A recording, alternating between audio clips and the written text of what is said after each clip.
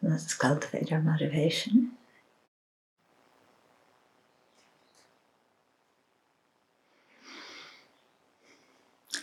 And let's be aware of how often in our lives we get stuck on certain things.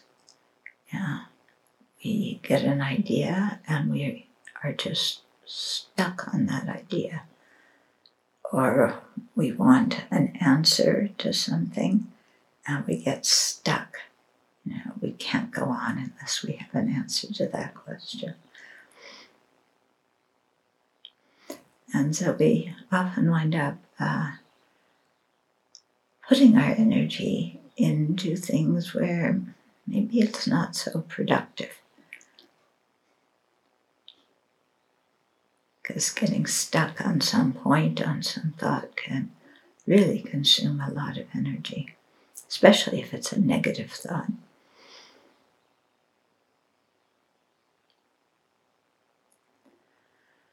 So it's very helpful to maybe not take all of our thoughts so seriously. It's just a thought, it's a little blip of energy. It comes and it goes. Like that flash of lightning, we can't find the beginning of the thought, where it was before it arose, and we can't find where the thought goes after it ceases.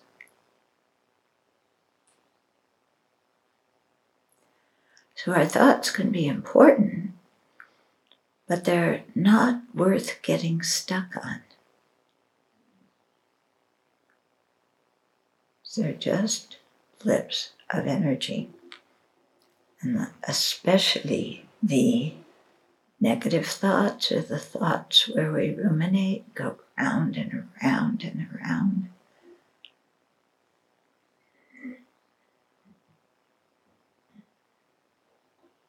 Really trying to find the beginning of that thought, where it was before you thought it, and where it went after you finished thinking it.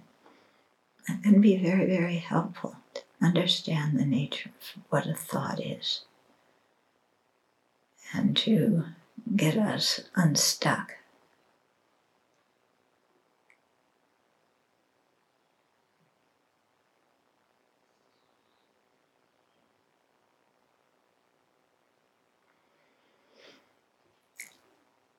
So all of this is part of learning to be flexible. And we encounter that challenge of being flexible many, many times in a day, in our life. And what is it that makes us inflexible?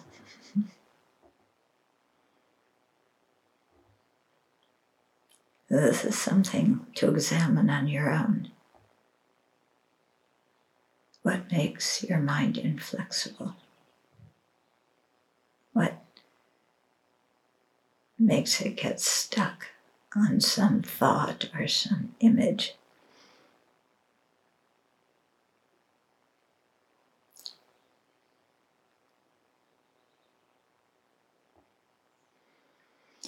In any case, imagine putting all those things we get stuck on down, not feeding them,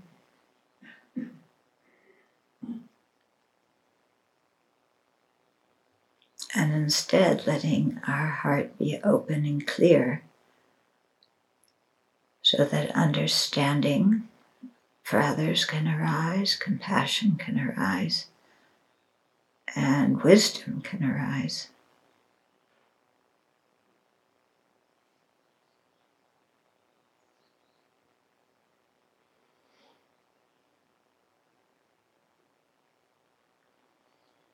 And so may we familiarize our mind with these virtuous qualities, knowing that familiarization is different than getting stuck on something.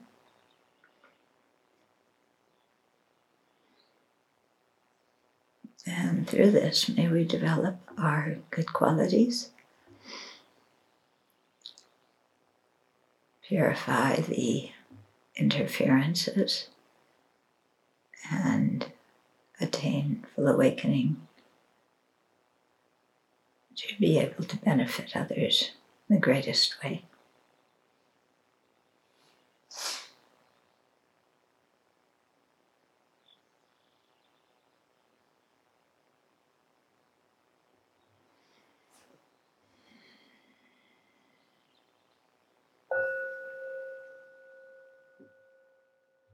So, do you ever get stuck?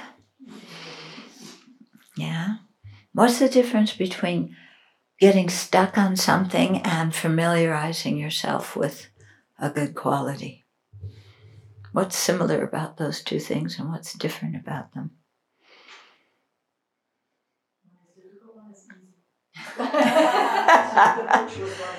Which one's which? Use the mic. It takes effort to familiarize with something virtuous, and getting stuck is very easy. It's just a natural. It feels like an energy that just keeps spinning. Yeah. Yeah. Why do you think we get stuck like that? You say that whenever I ask a question. That's your answer for most of the questions I ask. Yeah. We do it for a long time, and we're just habituated. We don't think, we run on automatic. And then we get stuck on it can be anything, We can get stuck on an emotion. We could get stuck on, we have to know why somebody did something.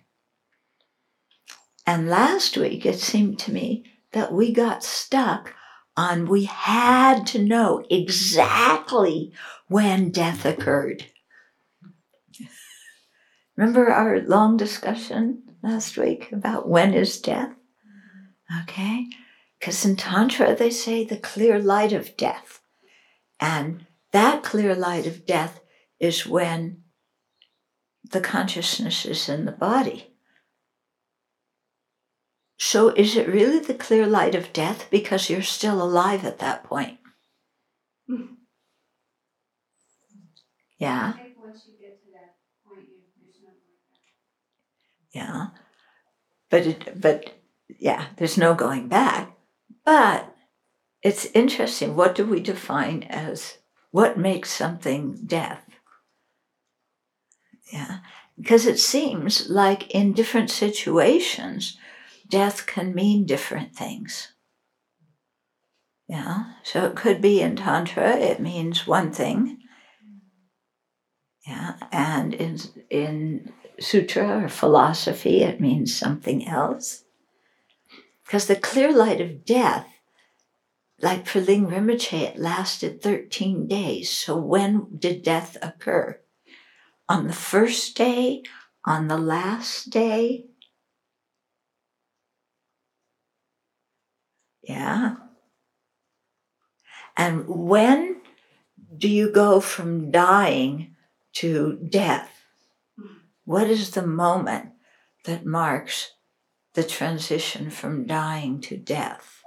In some of the philosophical texts, death is the having disintegrated of a sentient being who has died. Okay? So if death is the having disintegrated of a sentient being who has died, then wouldn't you think that the mind would have separated from the body by that point? If they have died, the mind is no longer connected to the body. Okay. Nagarjuna said death is the having ceased of a sentient being. Yeah, because when we die from one life, the sentient being of that life does not go on to the next life. Remember, there's the specific I and the general I. Yeah, so the specific I, that being, when we die, that human being has ceased. Okay? But when the consciousness is still in the mind, still in the body, that human being hasn't ceased yet. That I is still there. The consciousness needs to leave the body. But then, if that's death, then why do they say the clear light of death? Could it possibly be that one word has different meanings in different contexts? Could that be? No. Never. So I have a question for you, because last time people asked, well, if feeling, has absorbed in the second stage, the aggregate feeling stops then, how can you have unpleasant feelings if karmic appearances arise in your mind after that?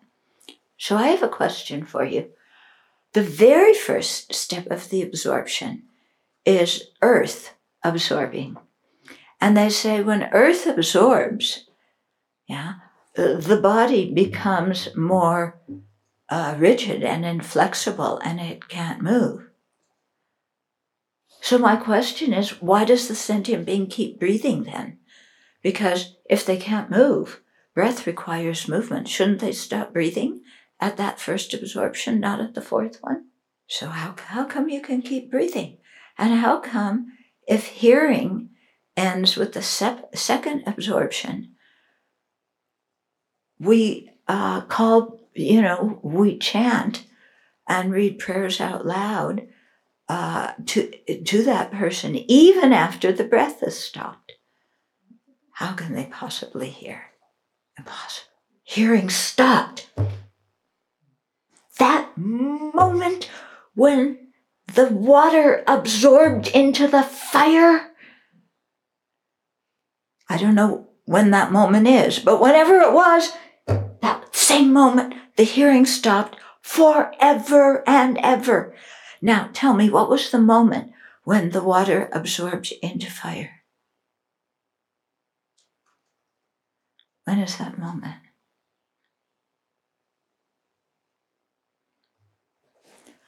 And I remember when Geshe Jembetek Chok was doing an analysis, of a moment. Yeah, because we talk about things happening in a moment, and it means the amount of time it takes to do something. But sometimes it means one instant. Yeah. So he says, when is that moment? Okay, because a moment has three parts: a beginning, a middle, and a last part. Okay. I initially thought it had a beginning, a middle, and an end, because that's how we usually say it, don't we? Something has a beginning, a middle, and an end. But Geshe said, no, it has a last part, because the end is after the moment has ceased. Like death is after the consciousness has left the body. For some people. Maybe for other people, it's defined differently. Isn't that what we argue about in court? How to define different words? Yeah? I mean, that's what they're going to be arguing about with, the case of the police officers. Was that murder or was that not murder? They're arguing about if something fits a definition. Now, in law, you might have a certain definition, but I wonder if that definition includes absolutely everything and makes everything crystal clear.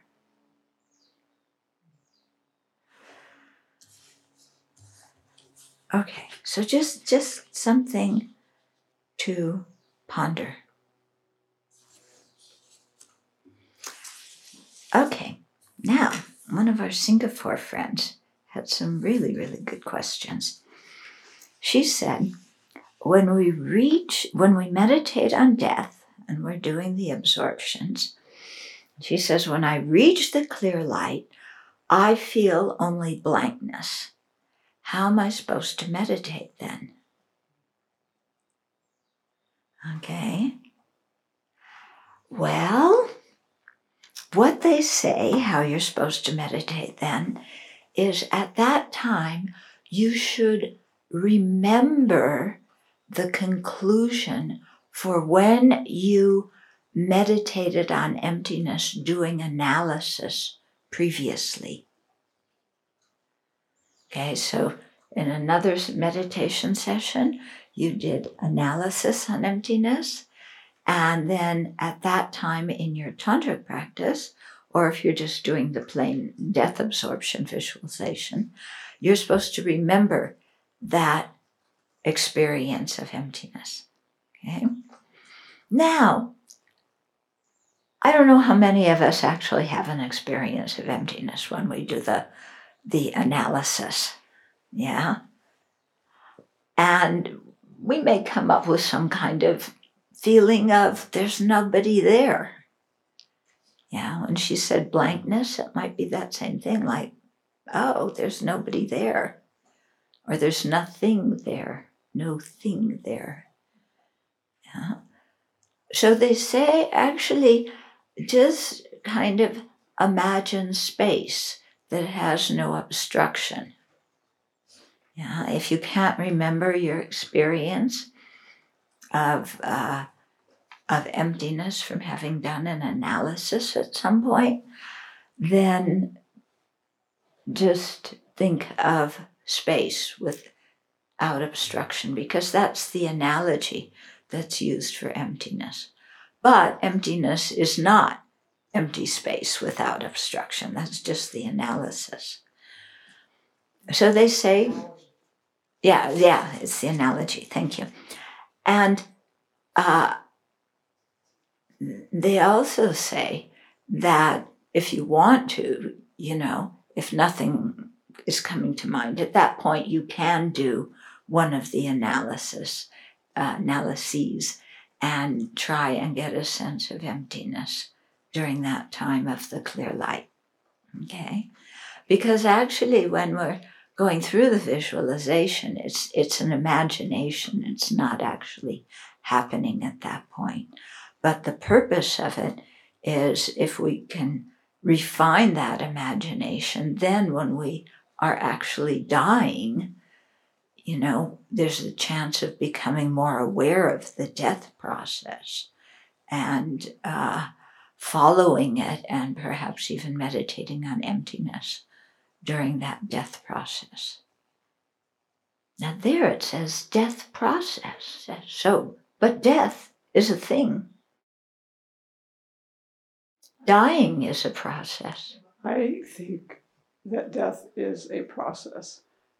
Because look at the people that get stuck in the cold water for so many minutes.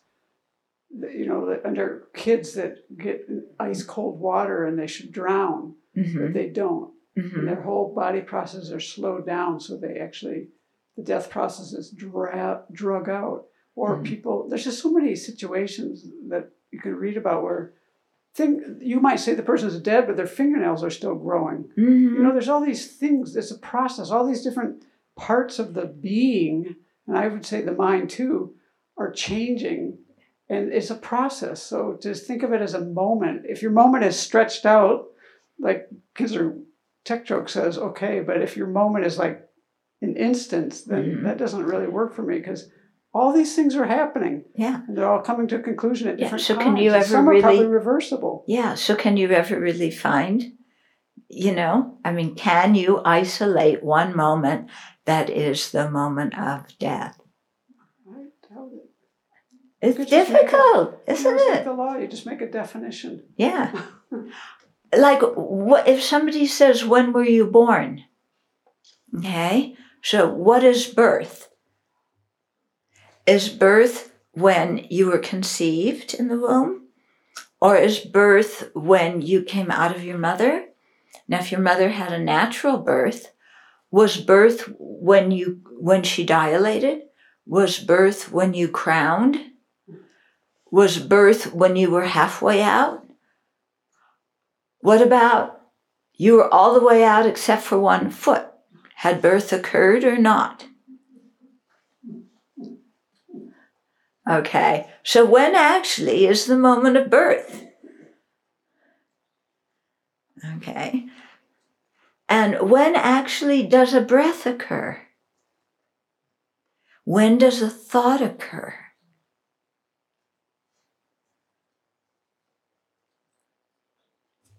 Okay, so the thing is, we use words and we forget that a word is a designation, and we think it is something that is inherently existent, that we can draw a square around or a circle around, and that is it.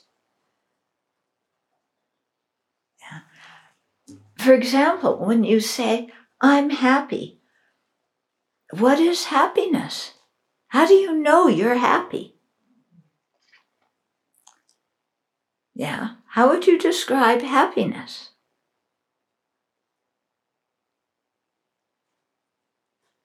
Or what would you point to in your body or mind and say that is the experience of happiness?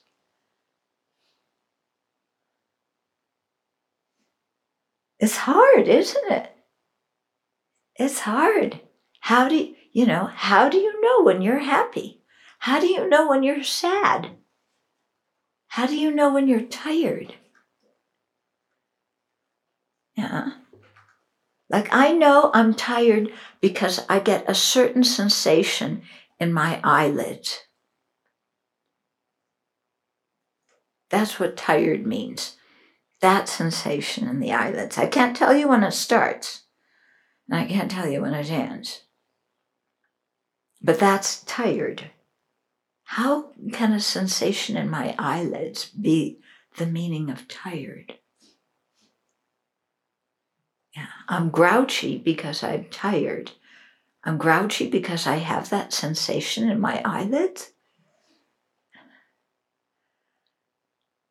How can a sensation in my eyelids put me in a bad mood? Yeah. So it's very interesting to explore these things. Yeah. And try and see how words are only approximations. They are not the object at all. And they aren't even very good approximations. Yeah. When does a baby stop being a baby and start being a toddler? When they start walking. When is the moment that they start walking?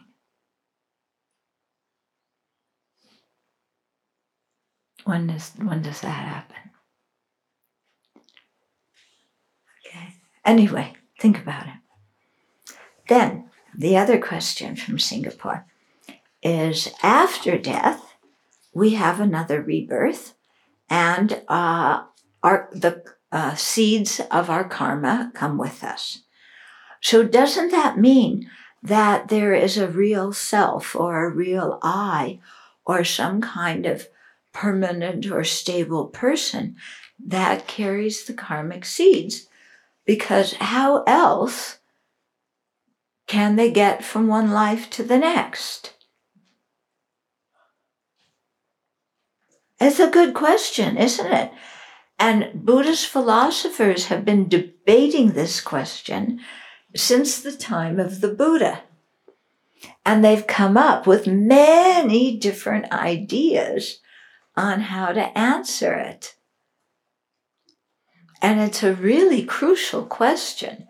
I think it was so cool that she, this person I don't think has studied like all the philosophy, but just through her own meditation doing that, she came up with this question, which is the question all the philosophers ask.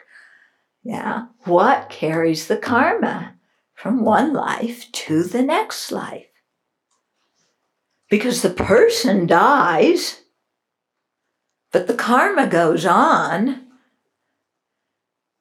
So how does the karma get from here to there? Okay. So there's a variety of different theories about it. Okay. Some of the Vaibhasikas say that there's something that's like an IOU, that's what they don't assert karmic seeds. They just say there's something that's like an IOU that goes with. But still, how does that IOU go from one life to the next? Okay. Chitta-Mahajans, they copped out. They said there's a foundational consciousness. There's a truly existent foundational consciousness that is the person, but it's not a soul. Not a soul. But it sure sounds like one, doesn't it? Yeah, but it's not a soul. And some people, when they talk about the Tathagata Garbha, the Buddha nature, sometimes that sounds like a soul too. But all Buddhist traditions, negate the idea of a soul. There may be some type of Vaibhasika, some mitas or something that talk about a permanent person, but nobody pays attention to them nowadays. Yeah. So we like to hear the mind stream carries the karma. And we have this idea of there's a mind stream. Yeah. One mind stream. And it's there. And it just goes. And somewhere in here we say death happens. We're not sure. And then something happens over here and it ripens. Yeah. Isn't that how we picture it happening? Yeah? Yeah. That's how we picture it happening. That's grasping at true existence. Yeah. But then we say, but the texts say the consciousness goes from one life to the next. That there's a continuity of consciousness. Because if there weren't a continuity of consciousness, then for sure the karmic seeds could never go from one life to the other, because the consciousness would cease once and for all at the death of one life, whenever that death was, but before the birth of the other life, whenever that birth was. Yeah. So if the consciousness ceased, then there's no way to carry the karma. But if the consciousness is just this mind stream, here it is, this mind stream, it's, kind of stable, isn't it? And it's mine. It's my mind stream.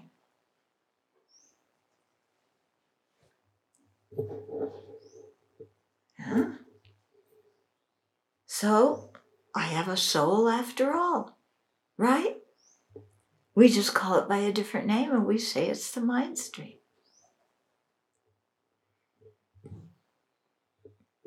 Yeah. What do you think Nagarjuna is going to say to that? You idiot! You haven't read my book.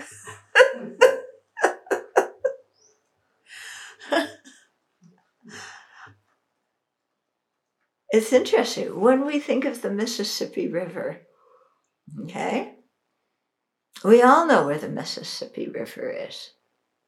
It starts upstream where? Kind of Minnesota someplace? Yeah? And then it goes down and it goes into the Gulf of Mexico in Louisiana, right? So there's the Mississippi River. It's one river, isn't it? One Mississippi River. There it is. It started up here, and this Mississippi, it goes this way.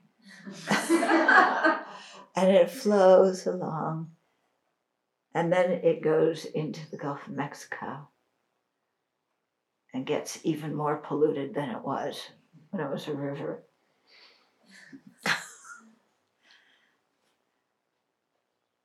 Okay, so we think of it as an unchanging river, don't we? Does that river change? Is the river the same at its origin as at its end? Then why do we call it by one name if it's two different things? Yeah, at the source, it's coming out of the ground somewhere, probably some little trickles. And it's small, and that water's probably pure. Yeah, by the time it winds up at the Gulf of Mexico, it's big and it's dirty. Yeah. Yeah, who needs firecrackers when you can burn the Mississippi River, huh? It's completely different at the headwaters and at the end.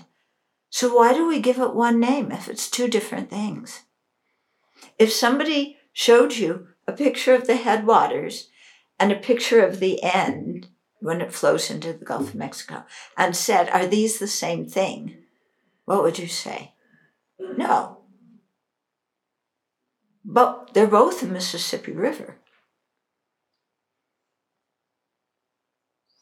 And what about all the places in between those two places?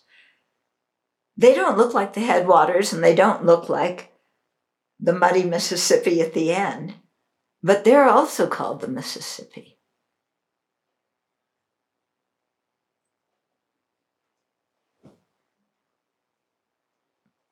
And we say the Mississippi carries leaves. If you drop a leaf in at the top, it might carry that leaf all the way down to the Gulf of Mexico. But is it one river or is it many rivers? And what exactly is the Mississippi? Is it the banks? Is it the water? Is it the pollution? Is it the bottom of the river? What actually is the Mississippi River? Okay? When you analyze and try and find out exactly what something is, it becomes very ambiguous, doesn't it? Yeah, we can't find something that it is it. And yet somehow, if you drop that leaf in upstream, it will wind up downstream unless, a fish ate it in the middle or it got caught in a net or something like that. Okay? So it's kind of the same thing with karma. There's this continuity of consciousness. But actually, the consciousness aggregate of one life ends, and then the consciousness aggregate of a new life arises. But we say that the mind stream continues. So is the mind stream the previous life, the next life, the bardo being? Yeah, what is it? And so with the prasangikas, you can't find something that's the mind stream. You can't find something that you can isolate and say is the mental consciousness. And that drives us crazy because we want to know what carries the karma. And then we hear the mere I carries the karma. Finally, now I know what carries the karma, the mere I. Oh, my anxiety has disappeared. I now know the right answer. The mere I carries the karma. Whew, I can relax now. I know the answer. Until somebody asks you, what is the mere I?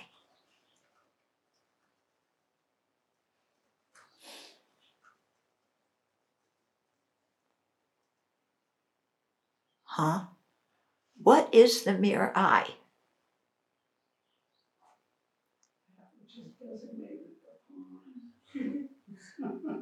Something that's merely designated upon independence upon the collection of the aggregates.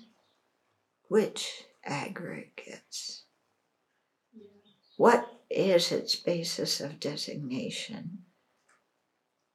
And what exactly is it? What is this mere I? It is what is merely designated. What do you mean merely designated? Yeah, Mickey Mouse is more real than something that's merely designated. You know, I know who Mickey Mouse is, and I know who Cinderella is, but merely designated I? What in the world is that? Isn't that interesting? You know, how we feel much more comfortable talking about Cinderella and Mickey Mouse because they're real. And the mere I drives us batty.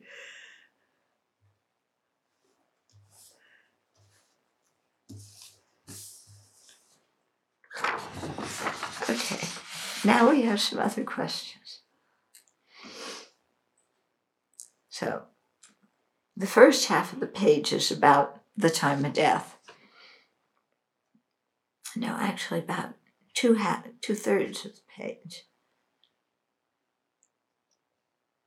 is about the meaning of death. So I'll leave it here, you can read it. Then another question is, to the person who is dying, various appearances, pleasant and unpleasant, dawn to the mind. So at what point in the dissolution process do these appearances arise? Okay. Didn't we talk about this last week? Yeah, I thought we did. What did I say? The first 4 stages of dissolution, these appearances occur. Yeah. Yeah, because by the end of the 4th stage, when consciousness dissolves, the gross consciousness and the 80 conceptions have ceased. Yeah, so they say that the appearances don't arise then, and you only, have the white, the red, and then the black appearance. Okay. Now, does that mean for everybody it is exactly the same? Yeah, like, hurry up, have that karmic appearance because my 4th stage is absorbing. And, I'm in the stage of the white appearance and I'm seeing something else besides white. That can't be. I'm doing it wrong. I can't even die right. There's a whole way to die, and it's all planned out, and I can't even follow the right order in the death process. Okay. Then another question. Fire element dissolves into wind element. The aggregate of discrimination dissolves. So how is it that the internal signs from here on can be recognized, since discrimination is ceasing or has ceased? Okay. What level of discrimination are you talking about? And discriminating what?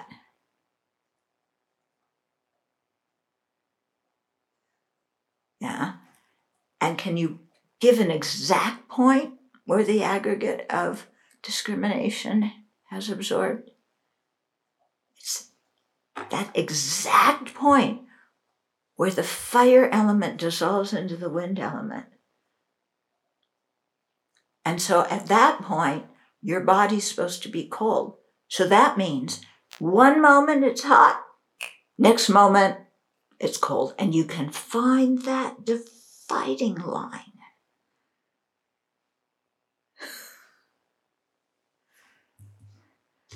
Okay, shall we go on? So the first one, Are the teachings on the stages of death primarily taught as a literal account of this is what happens in this order, or is it primarily taught as a meditation? Contemplate dissolution in this order to familiarize and be able to recognize them in whatever order they actually unfold. I think both. But, things are going to differ from person to person and from death to death, because this is just a general outline, and so many other causes and conditions are at work here. Yeah, so they teach it as a meditation, but we meditate on it because they say that then if we're aware at the time of death, we can follow that process and meditate on emptiness. Okay. And then the second question is, could the karma just be carried in emptiness until causes and conditions present for it to form into a new set of aggregates? Well, it can't actually be carried into emptiness because emptiness is permanent. Okay? So it has to be something, and also because the table is empty. So would it carry on in the table's emptiness? No, in the mind stream's emptiness. Then you have to have the mind stream. Okay? But what in the world is the mind stream? And which mind stream carries it? At which moment? And what color is the mind stream? And how wide is it? Yeah? We have an image in our mind of the mind stream. Isn't that crazy? It's not even something physical.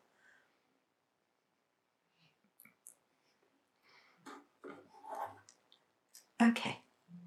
So I think we're on page 222 at the top. Okay. So here His Holiness is going to start talking about, how to help people when they're dying and so on, things like that. And Venerable Sanghya Kadra led a retreat on that, a month or two ago? So people can also go online and listen to her talks. So the best way to help friends and family prepare for death is to encourage them while they are alive to abandon non-virtue and engage in purification to avoid unfortunate rebirths, and to create virtue to ensure that they have causes for a good rebirth. That's really a real good way to benefit other people. Not just take their side when they're in a fight. Yeah. Not just say sweet words to them when they're down, but teach them how to abandon virtue and create virtue. Because that gives them a lot of power. What? Abandon non-virtue and create virtue. What did I say? Abandon virtue. Oh, I'm glad somebody's listening. So abandon non-virtue and create virtue. Okay. So encourage them to be generous and kind to others and to forgive others and not hold grudges. Avoid involving them in divisive speech, harsh speech, or idle talk. In this way, they will create merit and will have no regrets when they die. Yeah, so to really take care, encourage our friends and relatives to be generous. Encourage them to practice fortitude and to forgive other people. Yeah, because so often some incident happens. It can be a big one, it can be a small one, and people just, they get stuck. And this person treated me in this way, and I can't endure it, and I don't want to be around them anymore. I am not speaking to them anymore. They need to crawl on the ground and apologize to me. Yeah, people get very stuck in that. Yeah, if we encourage somebody to be angry like that and to completely ostracize somebody else, does that help that person? Yeah. So many people at retreats, Yeah, the new word, well, it's not a new word, but toxic is the word that's used a lot now. Okay, my family is toxic, so I have to cut relations with my family altogether because it's toxic. Yeah, I've heard that so many times. Or my parent is toxic, or, somebody else is toxic, and I just have to completely cut relationships with them because they're toxic to me. Okay.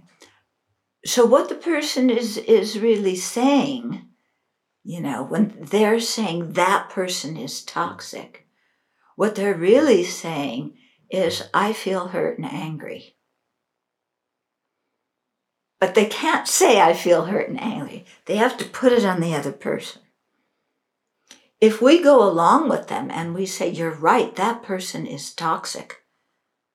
Yeah. Don't ever speak to them as long as you live. Yeah. Is that helping that person? That helping that person?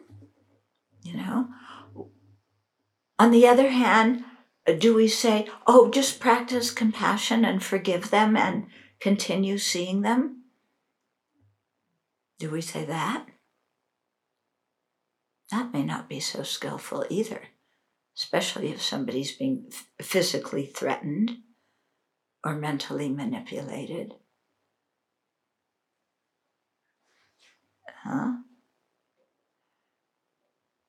So I think, rather than reinforce some people, because when somebody says they're toxic and I have to cut them out of my life, that's a mind that we keep noticing, that mind that doesn't like ambiguity, that mind that wants one right answer that we never have to question, that we never have to change. Yeah. And I think in a case like that, yes, it could be your family dynamics may be really disturbing and unhealthy. And so for a while, you may need to take some space. Not because they're toxic, but because you need to figure out how you get hooked by that dynamic. Yeah. We need to figure out how we get hooked by the dynamic. Because once we can figure that out, then being around that person is not going to set us off like it used to. Because we're not going to be biting the hook. Yeah. So wouldn't it be nicer in the long term if somebody came to us and said, I just have to never speak to that person again and as long as I live, to say instead, maybe take a break. Yeah. See if you can get yourself together and understand yourself. And just in your mind, leave the door open because you will change and that person may change. Yeah.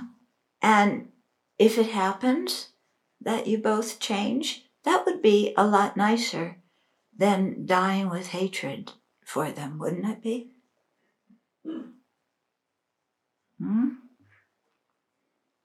Okay. So somehow, to really encourage friends and relatives to, to not make things so solid.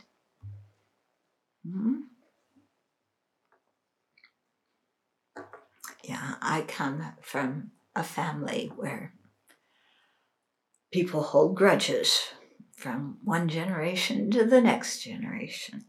I think I've told you some of that, but if I haven't, then come to the retreat on forgiveness. Yeah. But we can see it, can you see it in yourself? There's some people you just don't want to go near. as if they are permanent, fixed. They will never be anything but that. Yeah. Whatever they said to you in the past or whatever they did to you in the past is concrete, so that next time you see them, they're going to do the exact same thing. So don't even go see them. Huh? Really? There's going to be a total repeat of what happened before? You know? That's really, we're grasping onto permanence there. It's very painful. Okay, so don't involve them in divisive speech, harsh speech, idle talk, coveting, all this kind of stuff. The most prominent thought while we are actively dying, yet still conscious, stimulates the ripening of a karmic seed that will project us into a specific rebirth. Okay, actively dying, yet still conscious. If we die with strong attachment for our loved ones, possessions, or reputation, or with great anger towards our enemies, seeds of destructive karma will ripen. If our mind is virtuous, owing to having trust in the three jewels, cultivating compassion for sentient beings, or contemplating the nature of reality, constructive karmic seeds are activated, and we will take a fortunate rebirth. Once the dying person has passed through the first 4 stages of the death process, the mind is in a neutral state, and the karma projecting the next life is already beginning to ripen. So that's when the link of renewed existence is going. Craving and clinging and craving, craving and clinging before that, and then renewed existence is starting to get involved then. Okay. Vasubandhu said, the consciousness can be virtuous, non-virtuous, or neutral at the moment of death. What's the moment of death? Anyway, whatever it is at that moment, depending, the moment of death, maybe. I don't know what he means by moment of death. Depending on the person's thought at that time. So he's saying the consciousness can be virtuous, non-virtuous, or neutral at the time of death. His half-brother, Asanga, explained that whereas the coarser states of mind can be virtuous, non-virtuous, or neutral, the subtle consciousness present at the time of death is neutral. Okay? So the ability to be virtuous or non-virtuous has already gone. If you put that in the tantric perspective, probably because all the conceptual consciousnesses are gone. Yeah. In tantric texts, the Buddha explains that whereas the coarse consciousness can be virtuous, non-virtuous, or neutral, the subtlest consciousness can never be non-virtuous. This is because the 80 conceptual thoughts, most of which are non-virtuous, function only in coarse states of mind, which cease before the subtlest mind arises at the actual moment of death. Through profound yogic methods, the subtlest consciousness, also called the fundamental innate mind of clear light, which is ordinarily neutral, can be transformed into a virtuous state if you are really aware and a very good meditator with deep concentration and realization. The best procedure to follow at the time of death depends on the person. In general, as someone approaches death, avoid disturbing her mind with unnecessary emotional outpourings. Oh, how can you leave? I love you so much. Or, oh, I've loved you for a long time and I've been so mean to you. Please forgive me. Okay, so avoid that kind of stuff. while somebody's dying. Also avoid spiritual ideas that will confuse her. Yeah. So somebody believes in one religion and you try and convert them as they're dying. Yeah, that is horrible to do. And I told you the story of when that happened to one of my students. Really horrible. Okay, so don't do that. And don't disturb them with idle talk.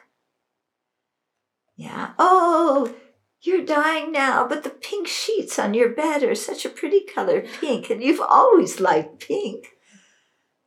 Okay. So don't do that. Help her to recall something virtuous. The 3 jewels: compassion, generosity, the kind deeds they've done. Yeah, the times when they have practiced fortitude and haven't held a grudge and have been kind to somebody who has harmed them. Okay, so we help them to recall something virtuous with which they're already familiar. Okay. Encourage her to rejoice in her own and others' virtues. Yeah, so that's important, You lived a good life. Think of the people that you helped. Think of the people that you reached out to. Yeah. Even if you couldn't help them directly, think of the people who you wished well and what a kind mind you had. Okay, remind them of that. Encourage her to rejoice in her own and others' virtues. If she has no religion, gently speak to her about forgiveness, love, compassion, and hope, qualities that everybody appreciates and that will make her mind virtuous. Yeah, so you can speak about forgiveness at that late time, but actually it's better before somebody is really actively dying. If they have a terminal illness and, some kind of diagnosis, help them at that point to begin the process of apologizing to the people they need to apologize to and forgiving the people they need to forgive. Don't wait until the last moment. Yeah, because they won't be thinking clearly, and just even thinking of that person who they haven't forgiven could make negative feelings arise. So much better earlier on, kind of talk to them about just let go. Yeah. I was leading a retreat one time in North Carolina, and a woman, an older woman, came to see me, and she was telling me, let me remember exactly how the story goes. Yeah, she got some kind of venereal disease. She'd been married many, many years, long time to the same man. And she got some VD. And then she found out that her husband had actually been unfaithful and was sleeping with somebody else. And they were both old, at that time when she found that out.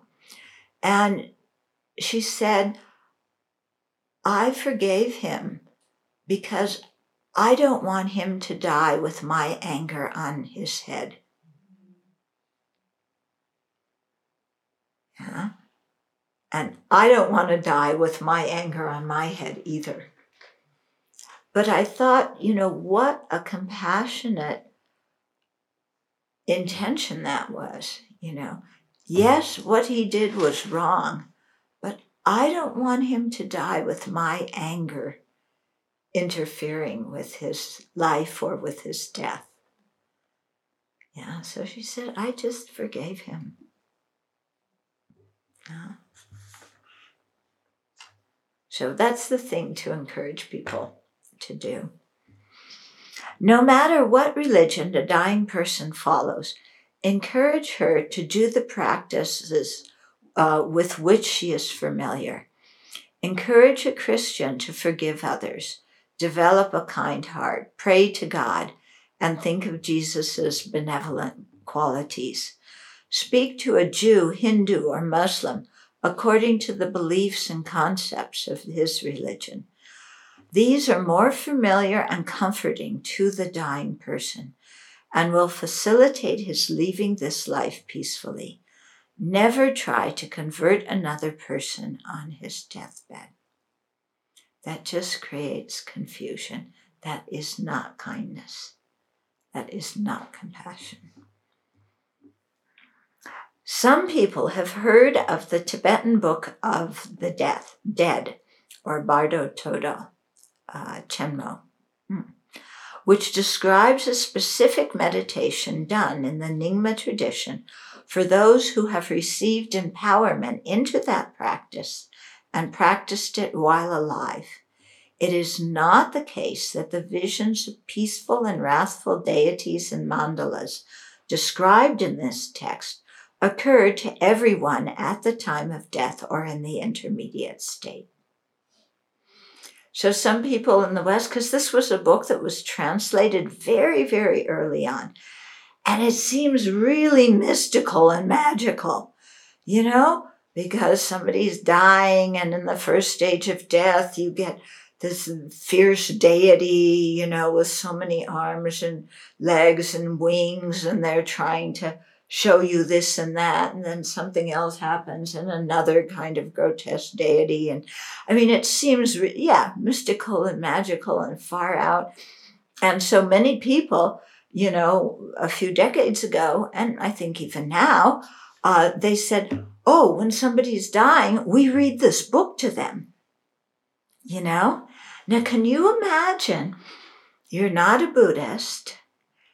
Okay, you're trying to die and somebody's telling you, be aware when you get the blue light sign because you'll see this kind of deity trying to get you to do this and that. Somebody's going to freak out. Yeah. And anyway, it's not the case that everybody has these same visions. Yeah. So the text, the Bardo Todo, was written for people who took an initiation, did a specific practice, and needed to be reminded of that practice as they were dying. Okay. Practitioners familiar with the practice described in the Tibetan Book of the Dead may have those appearances after death and use them in meditation. Okay, that's if they're familiar with meditation while alive. Hearing this text could possibly confuse a dying person who is unfamiliar with that practice. Therefore, I recommend encouraging dying people to think of the religious figures and the qualities of the holy beings that inspire them personally, and to develop a kind heart towards all sentient beings. You can't go wrong with that. No matter what religion somebody is, no matter whether they're not a believer in any religion, talking to them about kindness, compassion, that you can never go wrong with that. Because that definitely relaxes their mind. It puts their mind in a virtuous state. It is not appropriate to introduce a complex meditation with unfamiliar and often fierce-looking figures to a dying person. Yeah. Buddhists can do a variety of practices while they're dying, depending on their level of practice. Remind a dying Dharma friend of a practice she is trained in and guide her through it if she wishes. Okay, so somebody may say, I feel a real connection with Chenrezig, and so when I die, please remind me of Chenrezig. Please remind me of the visualization of Chenrezig. Tell me to, request Chenrezig to, to help me take a good rebirth, to help me have compassion. Yeah. So you remind a person of what they've practiced, the virtuous thoughts that they've generated, things like that. Yeah. And they always say, some people remind them of their teacher. If somebody's a Tantra practitioner, remind them of their Lama. Yeah. And to make requests to their Lama at the time that they die. Okay. When it is our turn to die, we should likewise focus on a familiar practice. That's not the time to start doing a practice that you've never done. Yeah, it's just because you've heard it's a high practice. No, it's the time, whatever you've practiced and you're familiar with, that your mind can easily be transformed into virtue, then do that practice. Okay.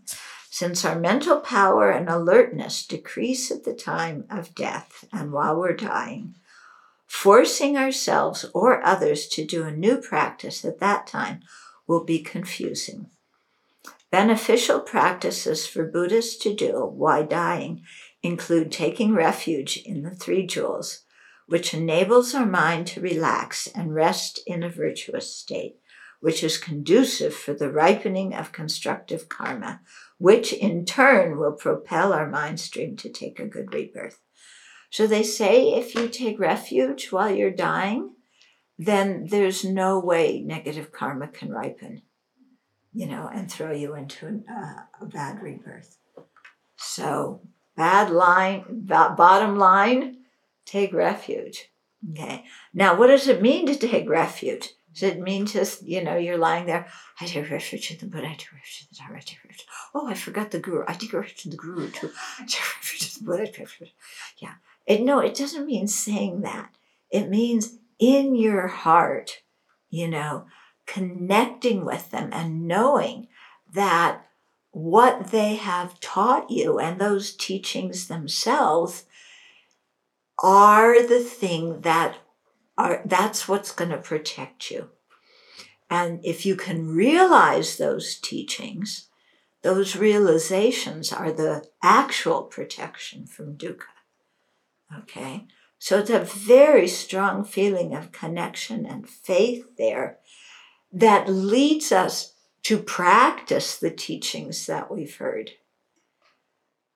Okay? So faith isn't just, I feel faith.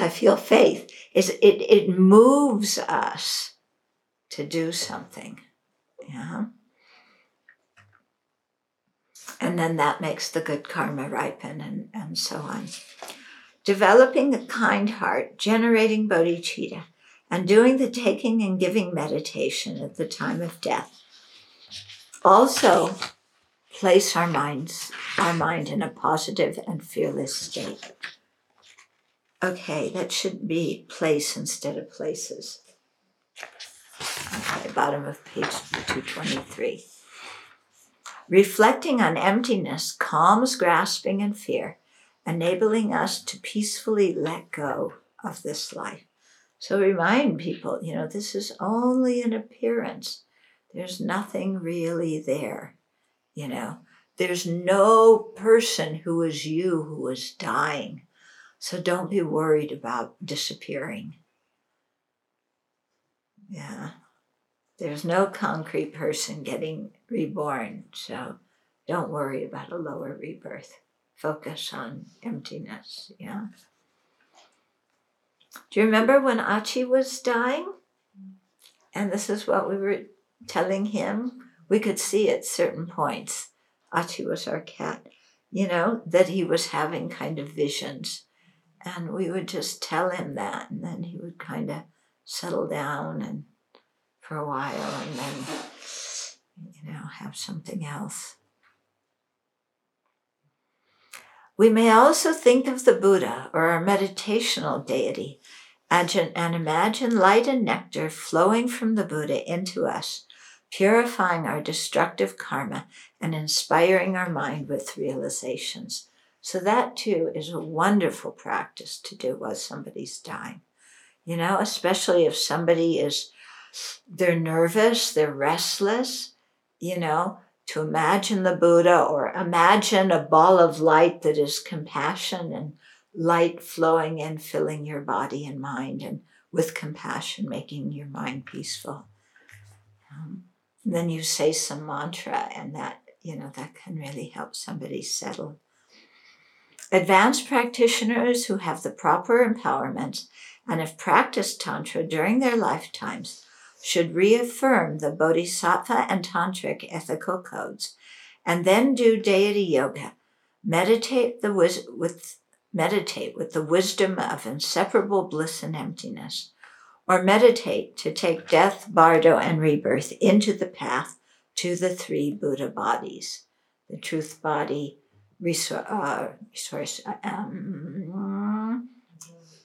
enjoyment body, and emanation body. Okay. We should dedicate all the merit we have created during our life for the awakening of ourselves and all sentient beings.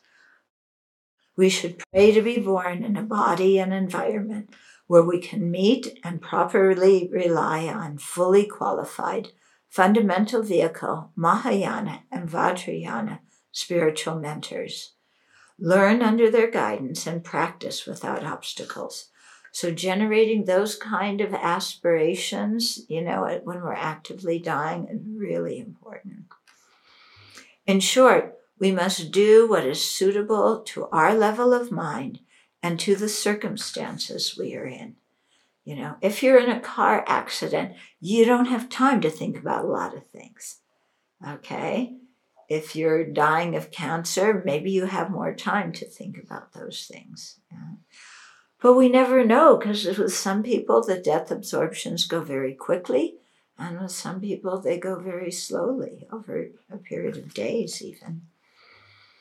Whatever we do, we should be content and focus on the practice as best as we can, without having doubts that perhaps we should be doing another more effective practice.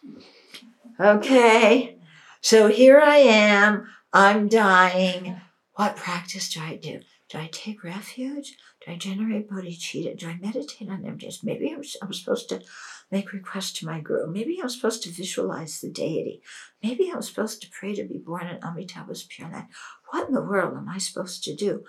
I don't know. Okay, I'll visualize the Buddha and light from the Buddha coming into me. Okay, I did that for 1 minute, but maybe that's not what I should be doing. I should be meditating on emptiness. And this thing, you see, I can't even die right. Everything.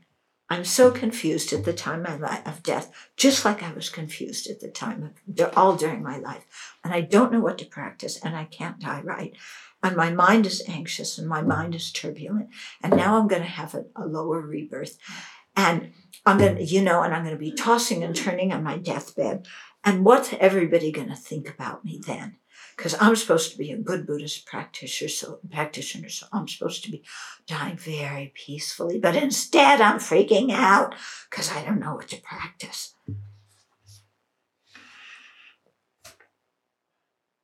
Sound familiar? I find myself just wandering around in the hall saying, this is not serving you, Samkhya. Mm-hmm. You have practices. You love doing them. Don't wandering away to think that you should be doing something else.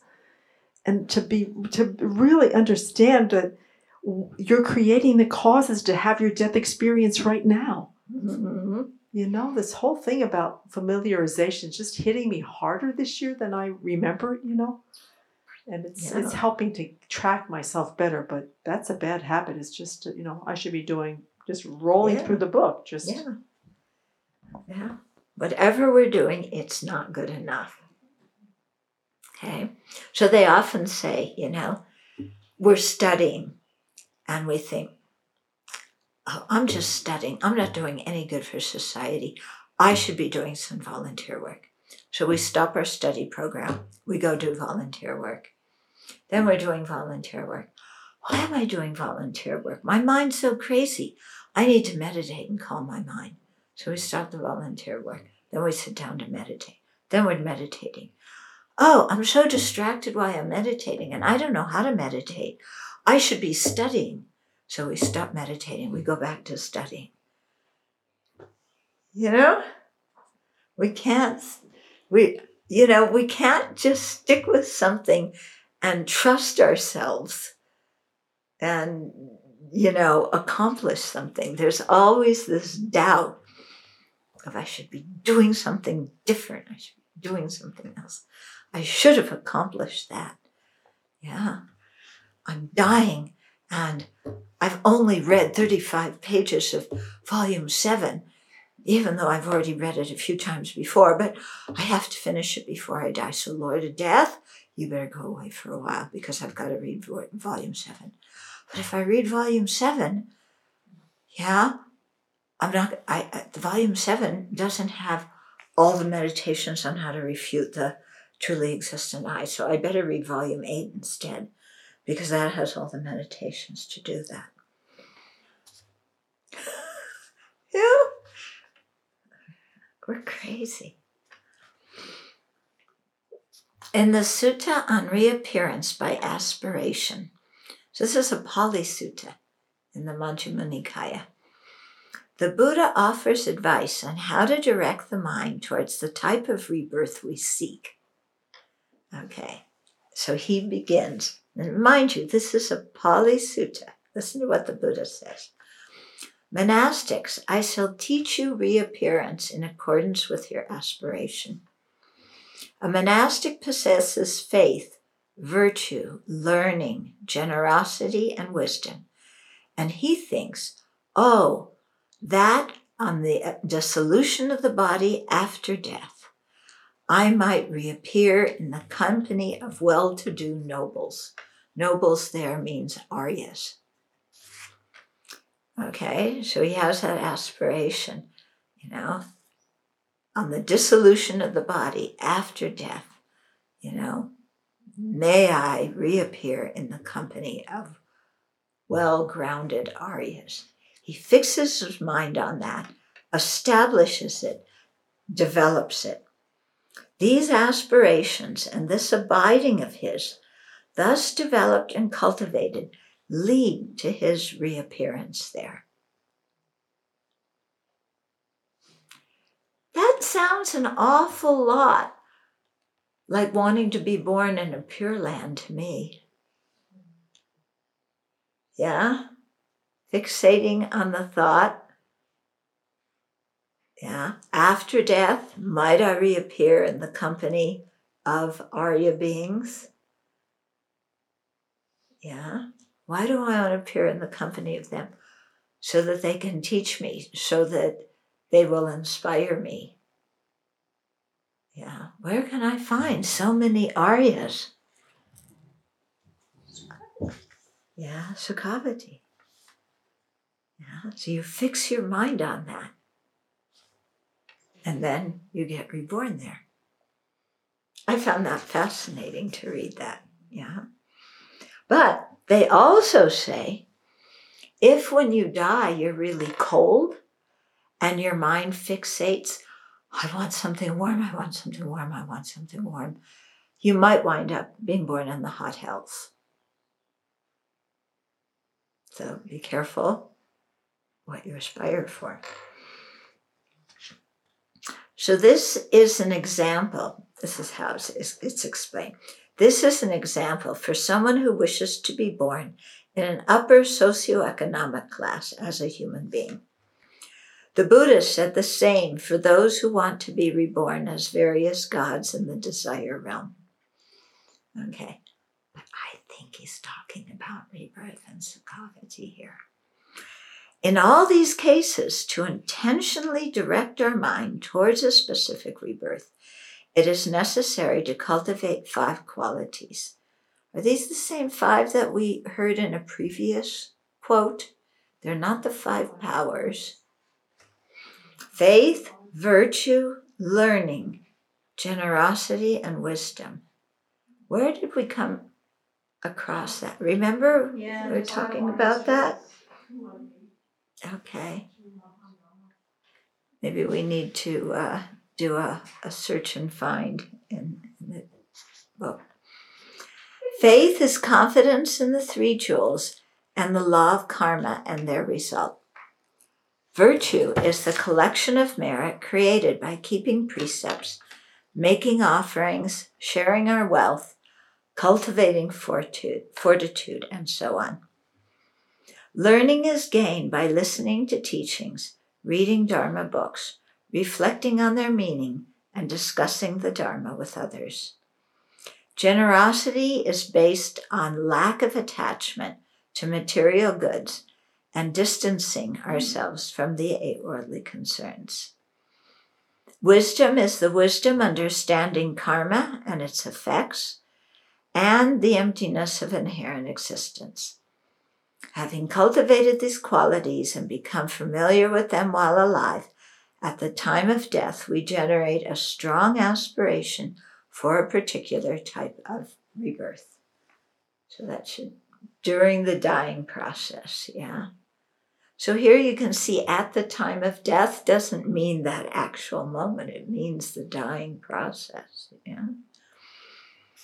To be reborn in any of the four formless absorptions, we must attain that specific level of dhyana or meditative absorption as a human being. If we wish to be born in one of the pure abodes where non-returners dwell, we must develop, that's for fundamental vehicle practitioners, we must develop the unity of serenity and insight on selflessness and attain the fruit of a non-returner before death. If we complete the path to our hotship, we will attain the elimination of all pollutants at the time of death. Those wishing to be reborn in the pure land of Amitabha or another Buddha will generate that aspiration at the time of death, thus directing their minds to that rebirth.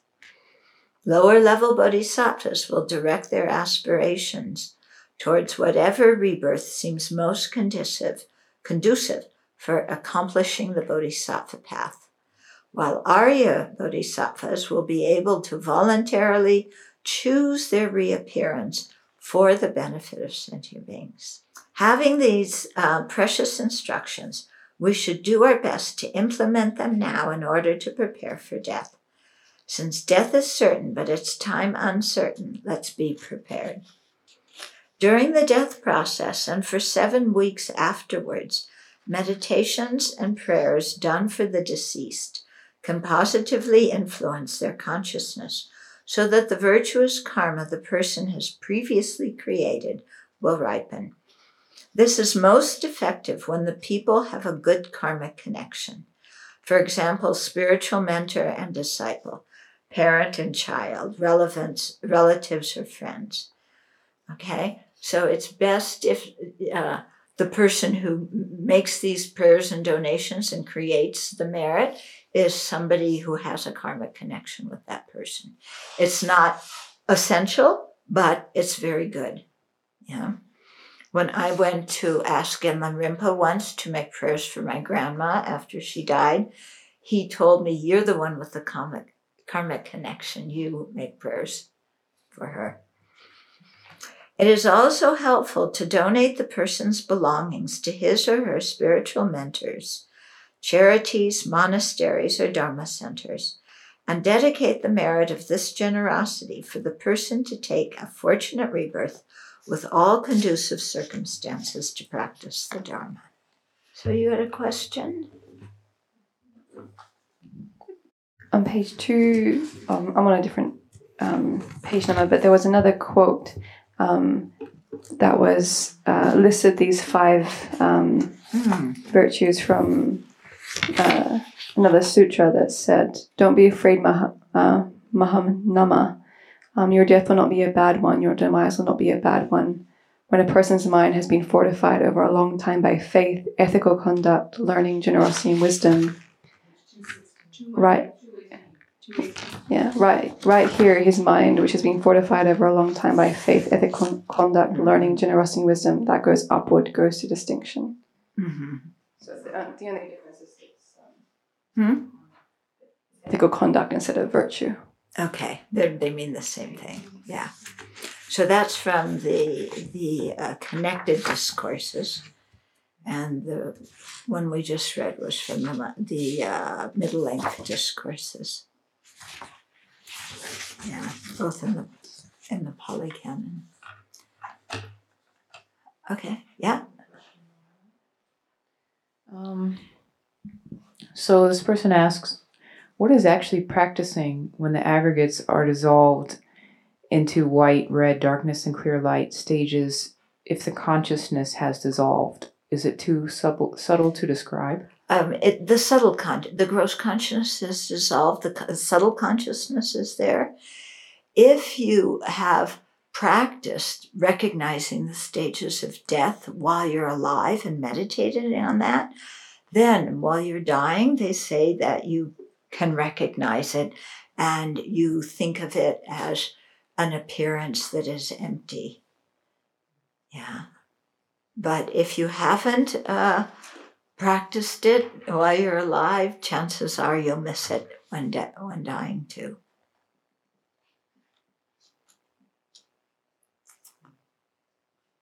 Yes.